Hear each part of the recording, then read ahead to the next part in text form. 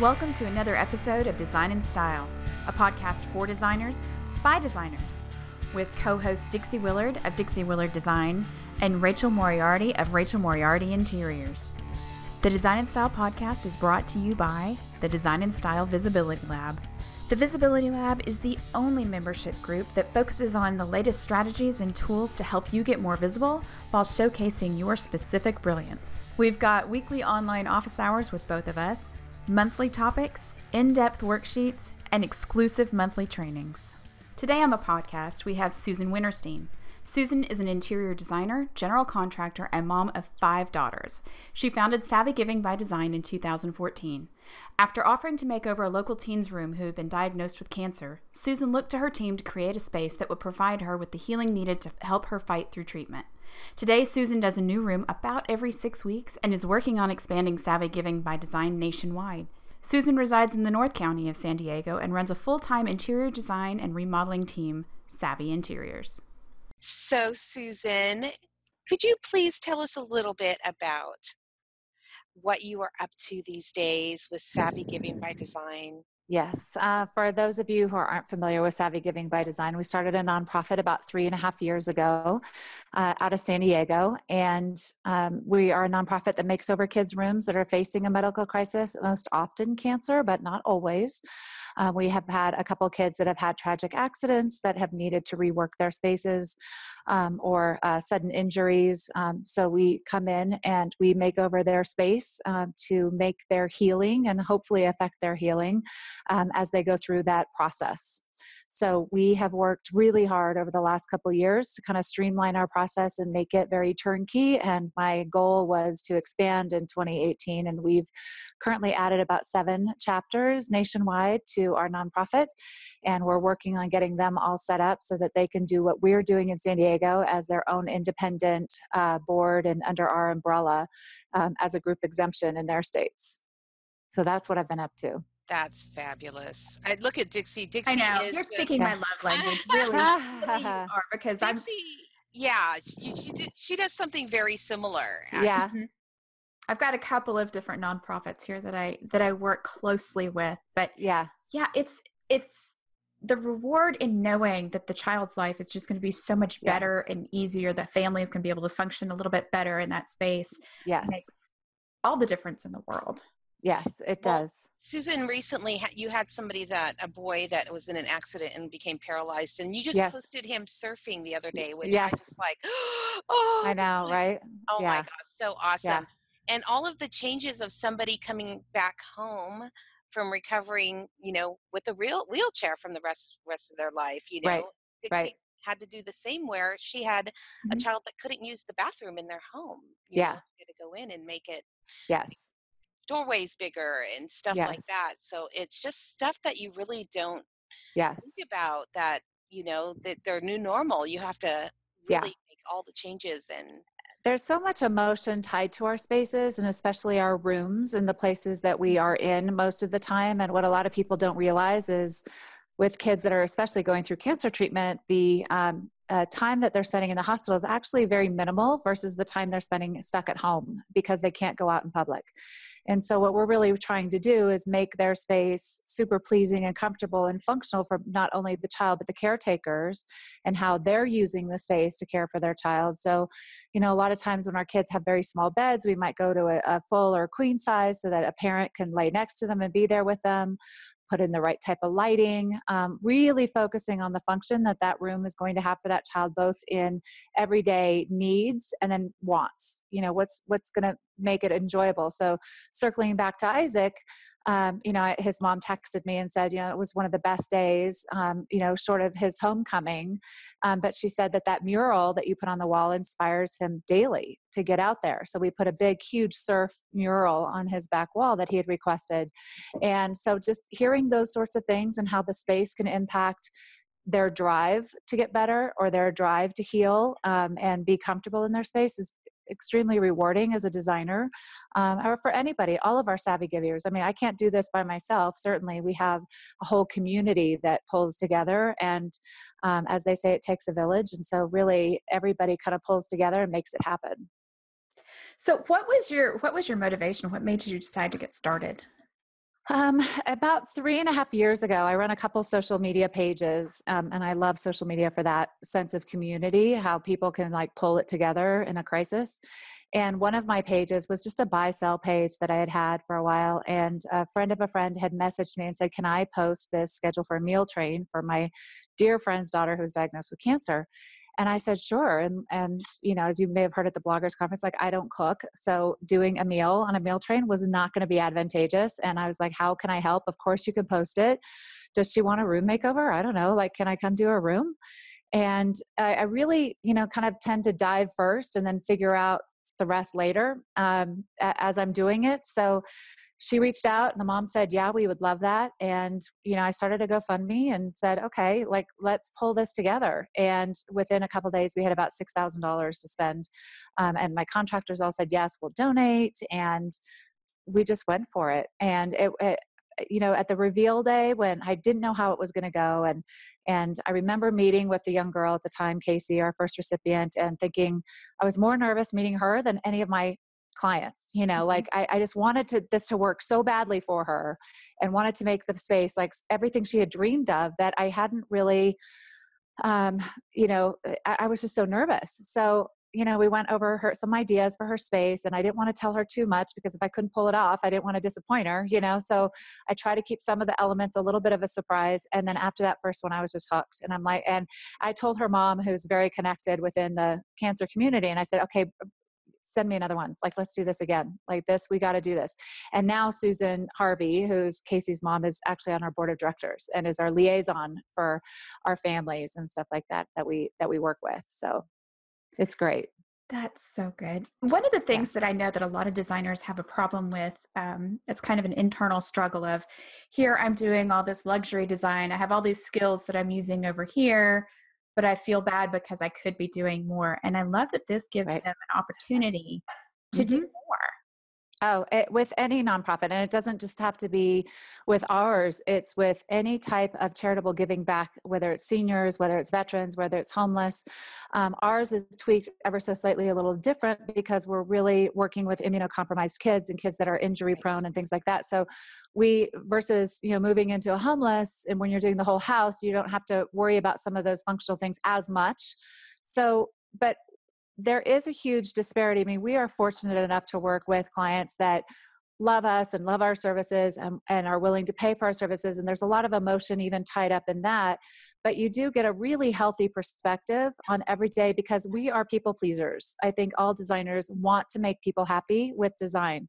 And when you come into a situation where something is not perfect or something has gone sideways or you have a hiccup, it's such a reminder that that's fixable, that you can't spend too much time stressing about it because we can fix that chair or we can fix that sofa or we can redo this and we can throw money at it and we can fix it.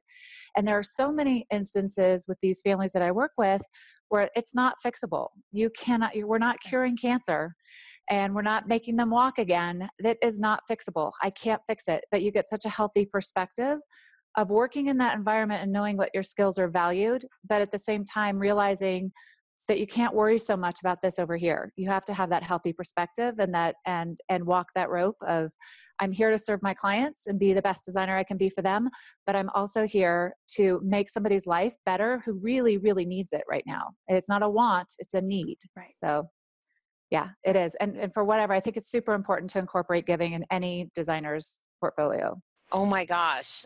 We just love you. Oh, you guys are so nice. Oh my gosh. You're just talking our love language all over. Good. Good. I also love that you address the siblings too, because I think that's so important. I would imagine that all the attention gets put on one for obvious reasons, but it's a family dynamic. I mean, if I had millions in the bank, I'd do the whole dang house. I mean, let's face it, I would be at that extreme home makeover, like, let's just do it.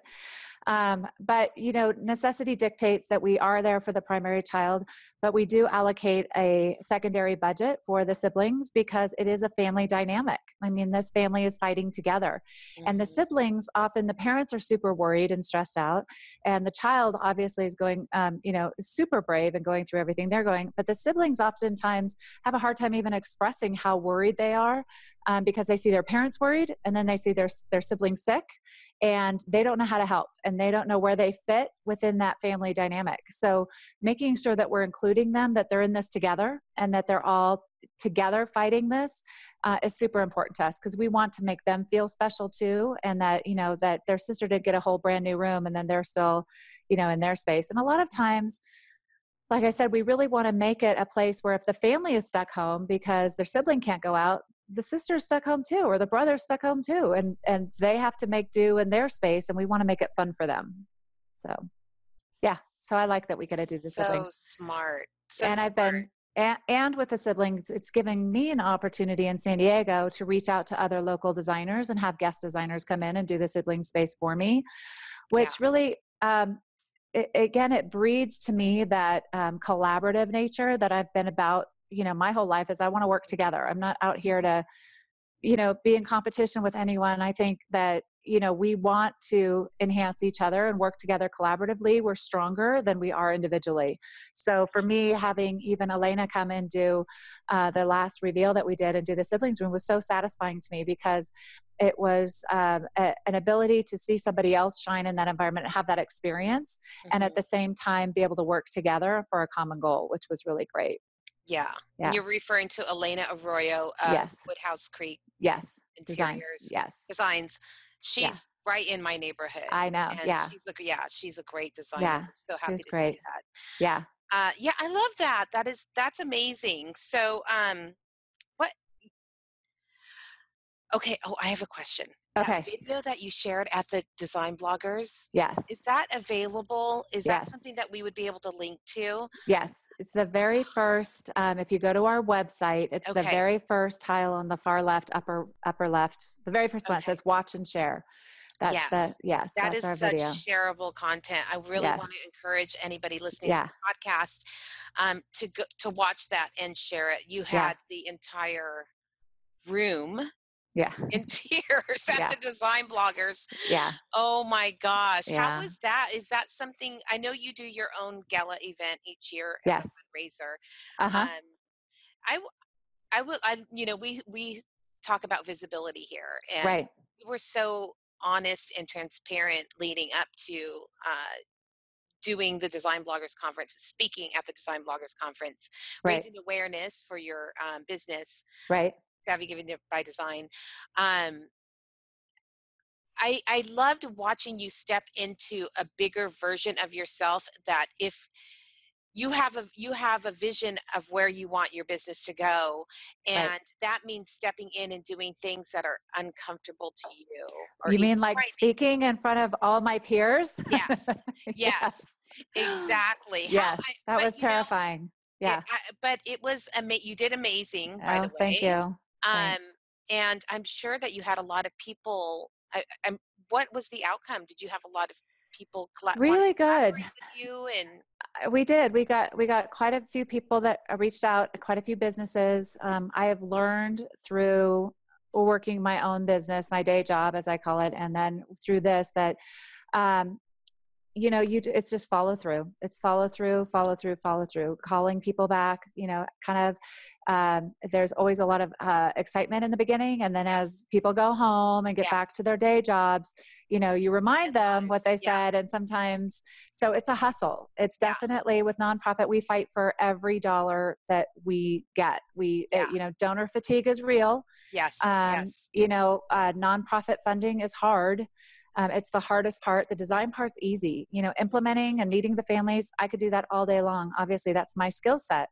But fundraising and hustling and making those connections and reaching out to people, it's a lot of work and it's not for everyone. But fundraising is a really big part of what we do. And the more money we have, the more kids we can help. So, the studies have bared it out. The feedback we get from the families books and literary references aside, of all the studies that have been done out there for caretakers and children that have benefited from having a space done and be functional and beautiful, that's one part of it. But when you hear from these families, like Caitlin Waite, who is our chapter leader in Mobile, I flew out there for the first reveal, and the mom had pulled me aside and said that her daughter had been wearing her beanie from treatment for so long and didn't want to take it off, just felt very protected with it and everything, even though her hair had started to grow back. And that the week of the reveal, when she was putting the room together, she asked her mom if she could go to the hairdresser and get a cute little pixie cut. And she went and she started not wearing her beanie. And she used to be really afraid of inviting friends over to spend the night because she wasn't sure if I'm going to feel okay or if they'd have to go home in the middle of the night. And the mom said now she's talking about wanting her friends to come over and see her new room and spend the night in her new space. And she's like coming out of herself from treatment. It was like a marker of, I'm starting to get better and I'm starting to heal. And so I want my space to reflect how I feel. And it was kind of a symbiotic kind of a back and forth. My space is getting better, so I'm getting better. And it was really powerful to listen to the impact that it has on some of these kids and how their behaviors change. I had worked with a speechwriter to help me kind of outline my speech. And she had told me that she had lost her best friend in a car accident when she was in high school, but she was the driver. She was a drunk driver and went to prison for 4 years. And she said that she couldn't go back to her space anymore, that there were so many memories attached in that space that she couldn't live there anymore. And you think about these kids being diagnosed and living in their spaces and having this new normal to navigate and all the medications and everything that they need. And you want kind of a fresh start for them, right? You want something that's going to give them that space to be in and heal and get better and create a new normal for them of what their life looks like. So, so that stuff's pretty powerful to listen to. I know. That was a lot I just dumped on you guys. I know. I'm like, sorry. Oh my God, no, it's so good. I could listen to you talk forever and ever, these stories. My biggest question is, what would be your advice for someone who wants to get started doing the same thing? Well, of course, I'd want them to start a chapter in their state, because what we tried to do, when I was terrified of being a 501c3, honestly, because I've worked with nonprofits, my adult life and schools and foundations and other nonprofits that I've helped launch, and it's a lot of work. And it wasn't until I was a year into doing what I was doing that I was approached by one of my clients who's an attorney and said, I really want to help you, but I want you to do it in a different way. I don't want to just give you money. I want to help you become an official nonprofit. And so I said, great, you do the paperwork. And her and my husband got together and they filed all the paperwork. Again, surrounding yourself with people that have skill sets you don't have, right? I don't want to sit down and pile through legal paperwork. That's not my deal. So they did, and they got us set up, and I am the lucky recipient in that I get to kind of drive the bus, but I get to rely on other people around me to help pull it together, as a community with a board of directors that we all work collaboratively on this. And I get to share my vision, and they support my vision and where I want to see this go. Because I really think that there are strength in numbers. And I think there are a lot of organizations. I mean, I'm not unique in doing what I'm doing. There's a lot of organizations that are out there, and nonprofits alike, that are doing what we do. I think what makes us a little different is that they're all designer run. I want designers that understand business, that understand what an installation is, that would treat these children as if they were their best client in the world, that their highest paying, most valued, treasured client that they have. And so I want a consistency across the board of, we're going to just do a little bit more. We're going to do a more designer quality space. And we're going to come in and do, a little bit more custom in this space than we typically would do maybe in a children's room, even for our clients, because realistically, who drops $25,000 on a child's room, right? It's unusual. So, some of these rooms are pretty much valued at that at a retail market working with a designer. So they're a little bit more. So by creating this coalition of designers and seeking out these leaders throughout the country, we're really trying to build a coalition that gets some national attention from vendors, because my vision is we have all of these vendors that are out there that sell fabulous product, and they're always trying to find ways to get their name out there and to get their product in different ads and things like this, and placement on videos and TV and everything else. But why not make it a win-win where we're placing these products and you have national presence with all of these chapters across the US, and you get to say, hey, our like Revolution Performance Fabrics came to us, they're donating to all of our chapters. But we get that because we're national. We're not necessarily going to get that just for being in San Diego. Mm-hmm. So I want to make it so we can help more kids, and then vendors are coming in and collaborating with us so that they get to place their product in the rooms, and we get to use their great product that's aligned with what we're trying to do. And then it's a win-win for everyone, for designers, for vendors, for the children. Obviously, that's our primary focus. So if anybody was interested, there are so many opportunities for any designer to go out there and do anything in any kind of nonprofit capacity. Like you said, seniors, veterans, homeless, God, I'm blanking, the building, the houses, Habitat for Humanity. Obviously all of those great things. But if you have a passion for children or pediatric cancer, I have learned more about the pediatric cancer community as far as, the funding. And I want to shine a light on that too, because nothing would make me happier than to stop doing kids' rooms with cancer because we have no kids with cancer, right? So I'm filling a need, and I'm a very, very small part of their journey. But if I can shine a light on the fact that only 4% of the federal funding is there for childhood cancer research, I'm going to do it because that's my platform. That's what I'm passionate about. I'm passionate about saving our kids. I'm passionate about finding better treatments for them, making their journey a little bit easier. And luckily, I get to use what I do best to do a child's space that makes them happy in a really dark time. So, they can get involved in any way. But if they're serious about wanting to run a nonprofit, and they want to take on that challenge, and they want to have their own board of directors and run a franchise, we've made it about as turnkey as possible. From everything from branding to graphics to being on our website to private mentoring, one-on-one coaching. This is what we need to do next, social media engagement, all the rest. So if there's a desire out there to take it to that level, then great. And if there's not, and there's a chapter in your state and you want to collaborate with that other designer, reach out. That, where this is definitely about collaboration, and let's see what, if you are really good at fundraising and you want to throw a designer, party, and the fundraising goes to help this chapter and you want to be involved in that, that's an amazing way to be involved. That's not necessarily running your whole chapter. So there are lots of ways to get involved that way.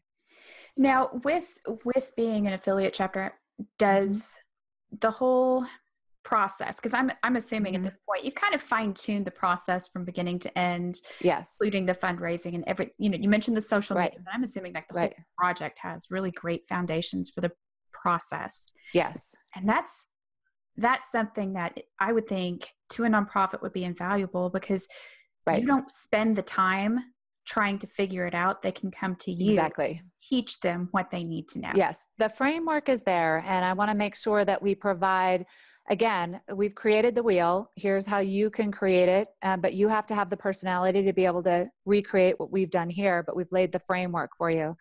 I've explained what works in the past, what hasn't worked.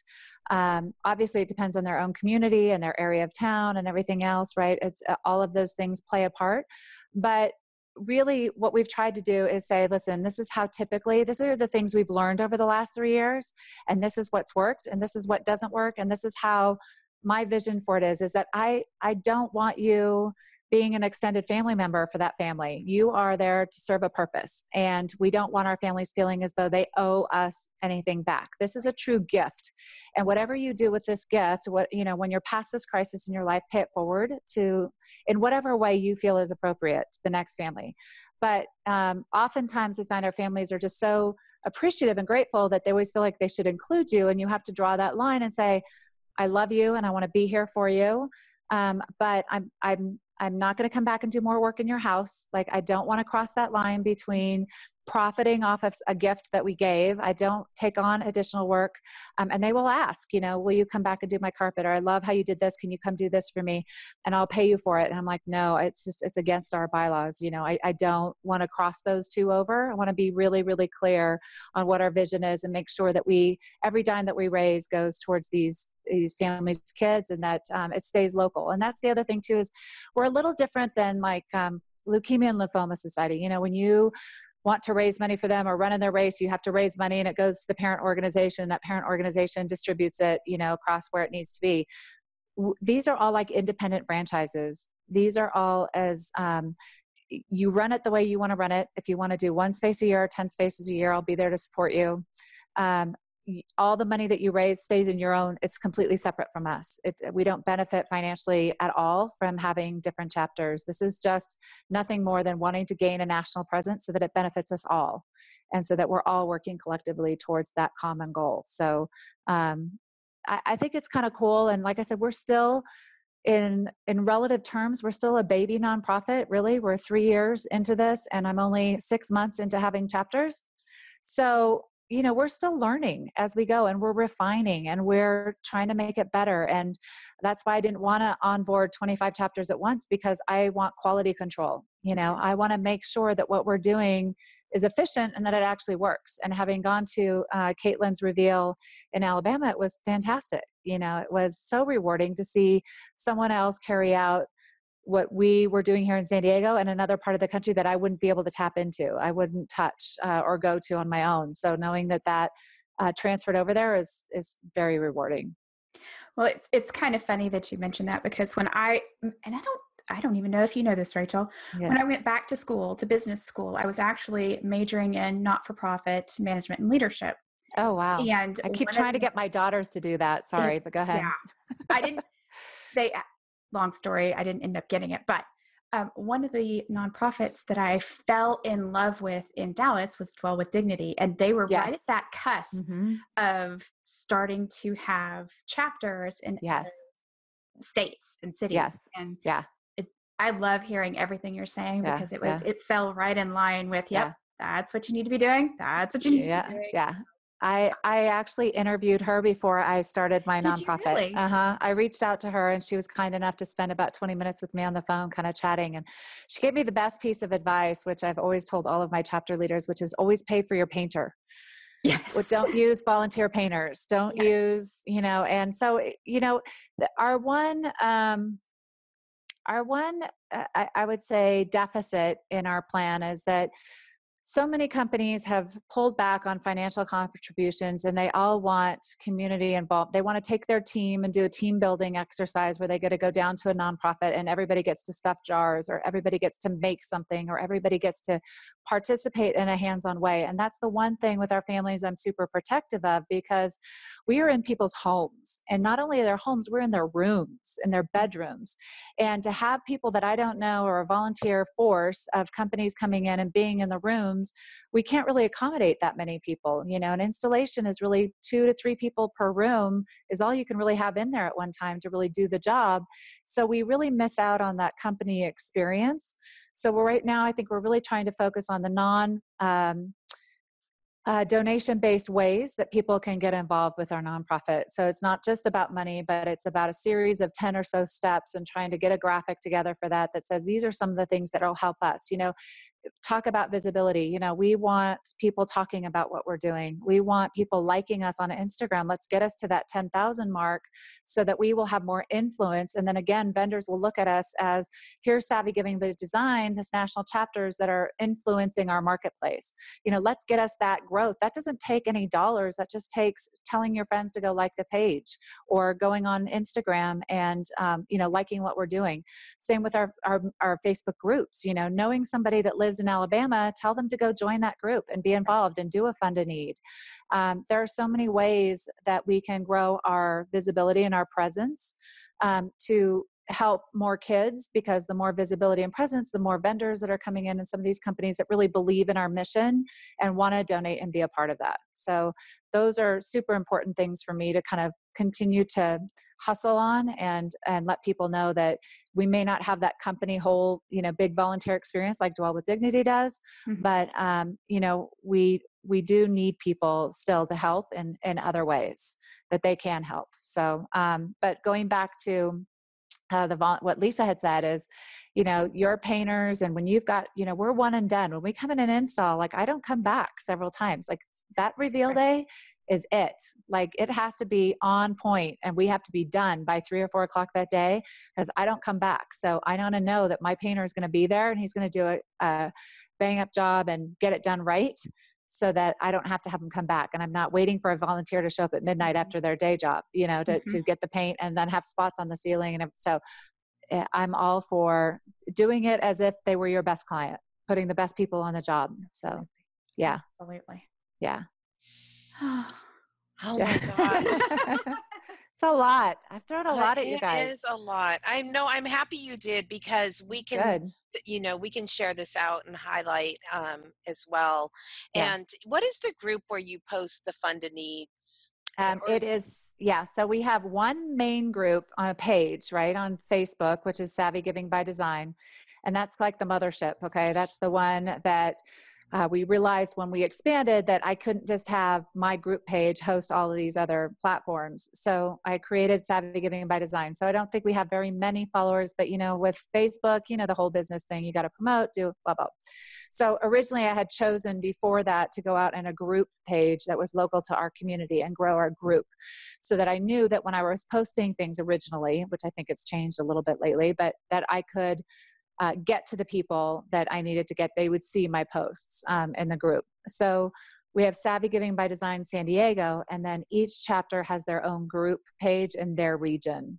And the thing that I like about groups is that if you know friends that are busy working jobs, this and that, coming here and there, that believe in what we're doing, or you believe that they would be compassionate to what we're doing, you can add them to the group passively and not necessarily have to go ask them to like it or to join it. You can add them and then they can pull themselves off if they need to. But most everybody we've added has stayed, which has been great. So we have some what I call our super savvy givers, which are a lot of our families that have been recipients in the past that have committed internally, nothing I've asked them to do, but that absolutely put an item in every single room we do going forward, ever since their child's room was done. Like there's just this culture of, I'm just going to make sure that, on behalf of my child paying it forward, I'm going to have an item funded in every single room. And the funded needs have been key for us. I mean, those have been a way for our community to be involved, but they help us as designers so much, because once I figured out that they're willing to contribute in this way, and how satisfying it is for them to see the items that they've purchased in the rooms, and they can show their kids, and it's interactive because they can do it with their families and with their children. At Christmas, I had a grandma say, for a Christmas present, I want my kids to do funded needs for one of your rooms. Will you send me some of the things that you might need? Because I want them to show them pictures afterwards that those went in that room. And so for us, it's great because things show up at my store all the time, shipped to us direct. And it's like Christmas. We get to open up like, yes, somebody got this, and they really don't last long up on the page. They'll last maybe 5-10 minutes and somebody snaps them up.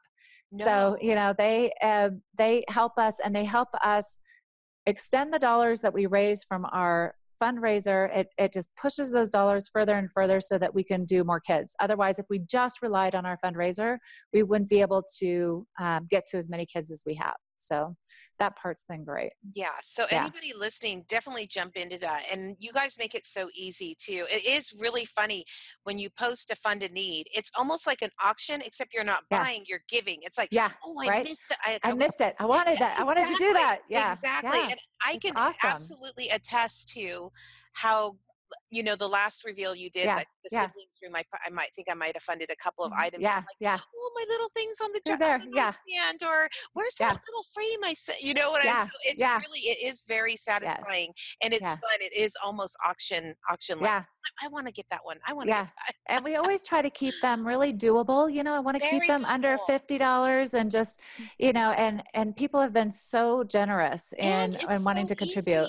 It's like a thing from Target or something like that, where I can do it right then and there as I'm thinking of it. Exactly. I don't have to, let me write a check and send it in, and or donate. And the money feels, we do need the money donations, because it's hard to say, hey, who wants to fund a need for 3 square feet of Cortex? Yes, exactly. Or, we're doing a window covering and we need some window coverings. Who wants to fund? That's not the fun stuff, in my opinion. So we use our donation dollars towards that, which is still super important. But we have people that sponsor our artwork, our custom artwork. We have people that want to sponsor certain things each room. But we do love it because it's a huge, huge time saver for us. And it saves us our time and having to go out and, source those things, buy them, catalog them, everything. So we catalog every single purchase. I mean, my sweet junior designer, who's like my right hand person, she keeps impeccable records. So she keeps everything that was donated, everything that was purchased, everything that, we stretch it all. And I'm constantly looking. I mean, it's not like a no budget thing. We want to make sure that we're making smart decisions for these rooms and we're not putting gold plated fixtures in there. I'm not going to put high end bedding in a 3-year-old's room. If they're going to be thrown up on that bedding, it better go in the wash. Mm-hmm. So I want to be practical and I want to be functional, and I don't want to be super high end to where it's not attainable, because every dollar I spend on one room means less than I'm going to have to spend on the next room. And so I want to make sure that I'm rationing as best I can based on what the child needs. So trying to be smart about it as well, savvy about it. Yeah. I like it. Yeah. I like it. That's the perfect place to end it. Yes. Thank you so much, Susan. Thank you. We appreciate your time and everything that you do. Oh, thank you so much. I really appreciate you guys having me on and talking about it. It's my soapbox and I could talk for hours. So I so appreciate it. Absolutely. Seriously, it's my honor. Awesome. Thank you.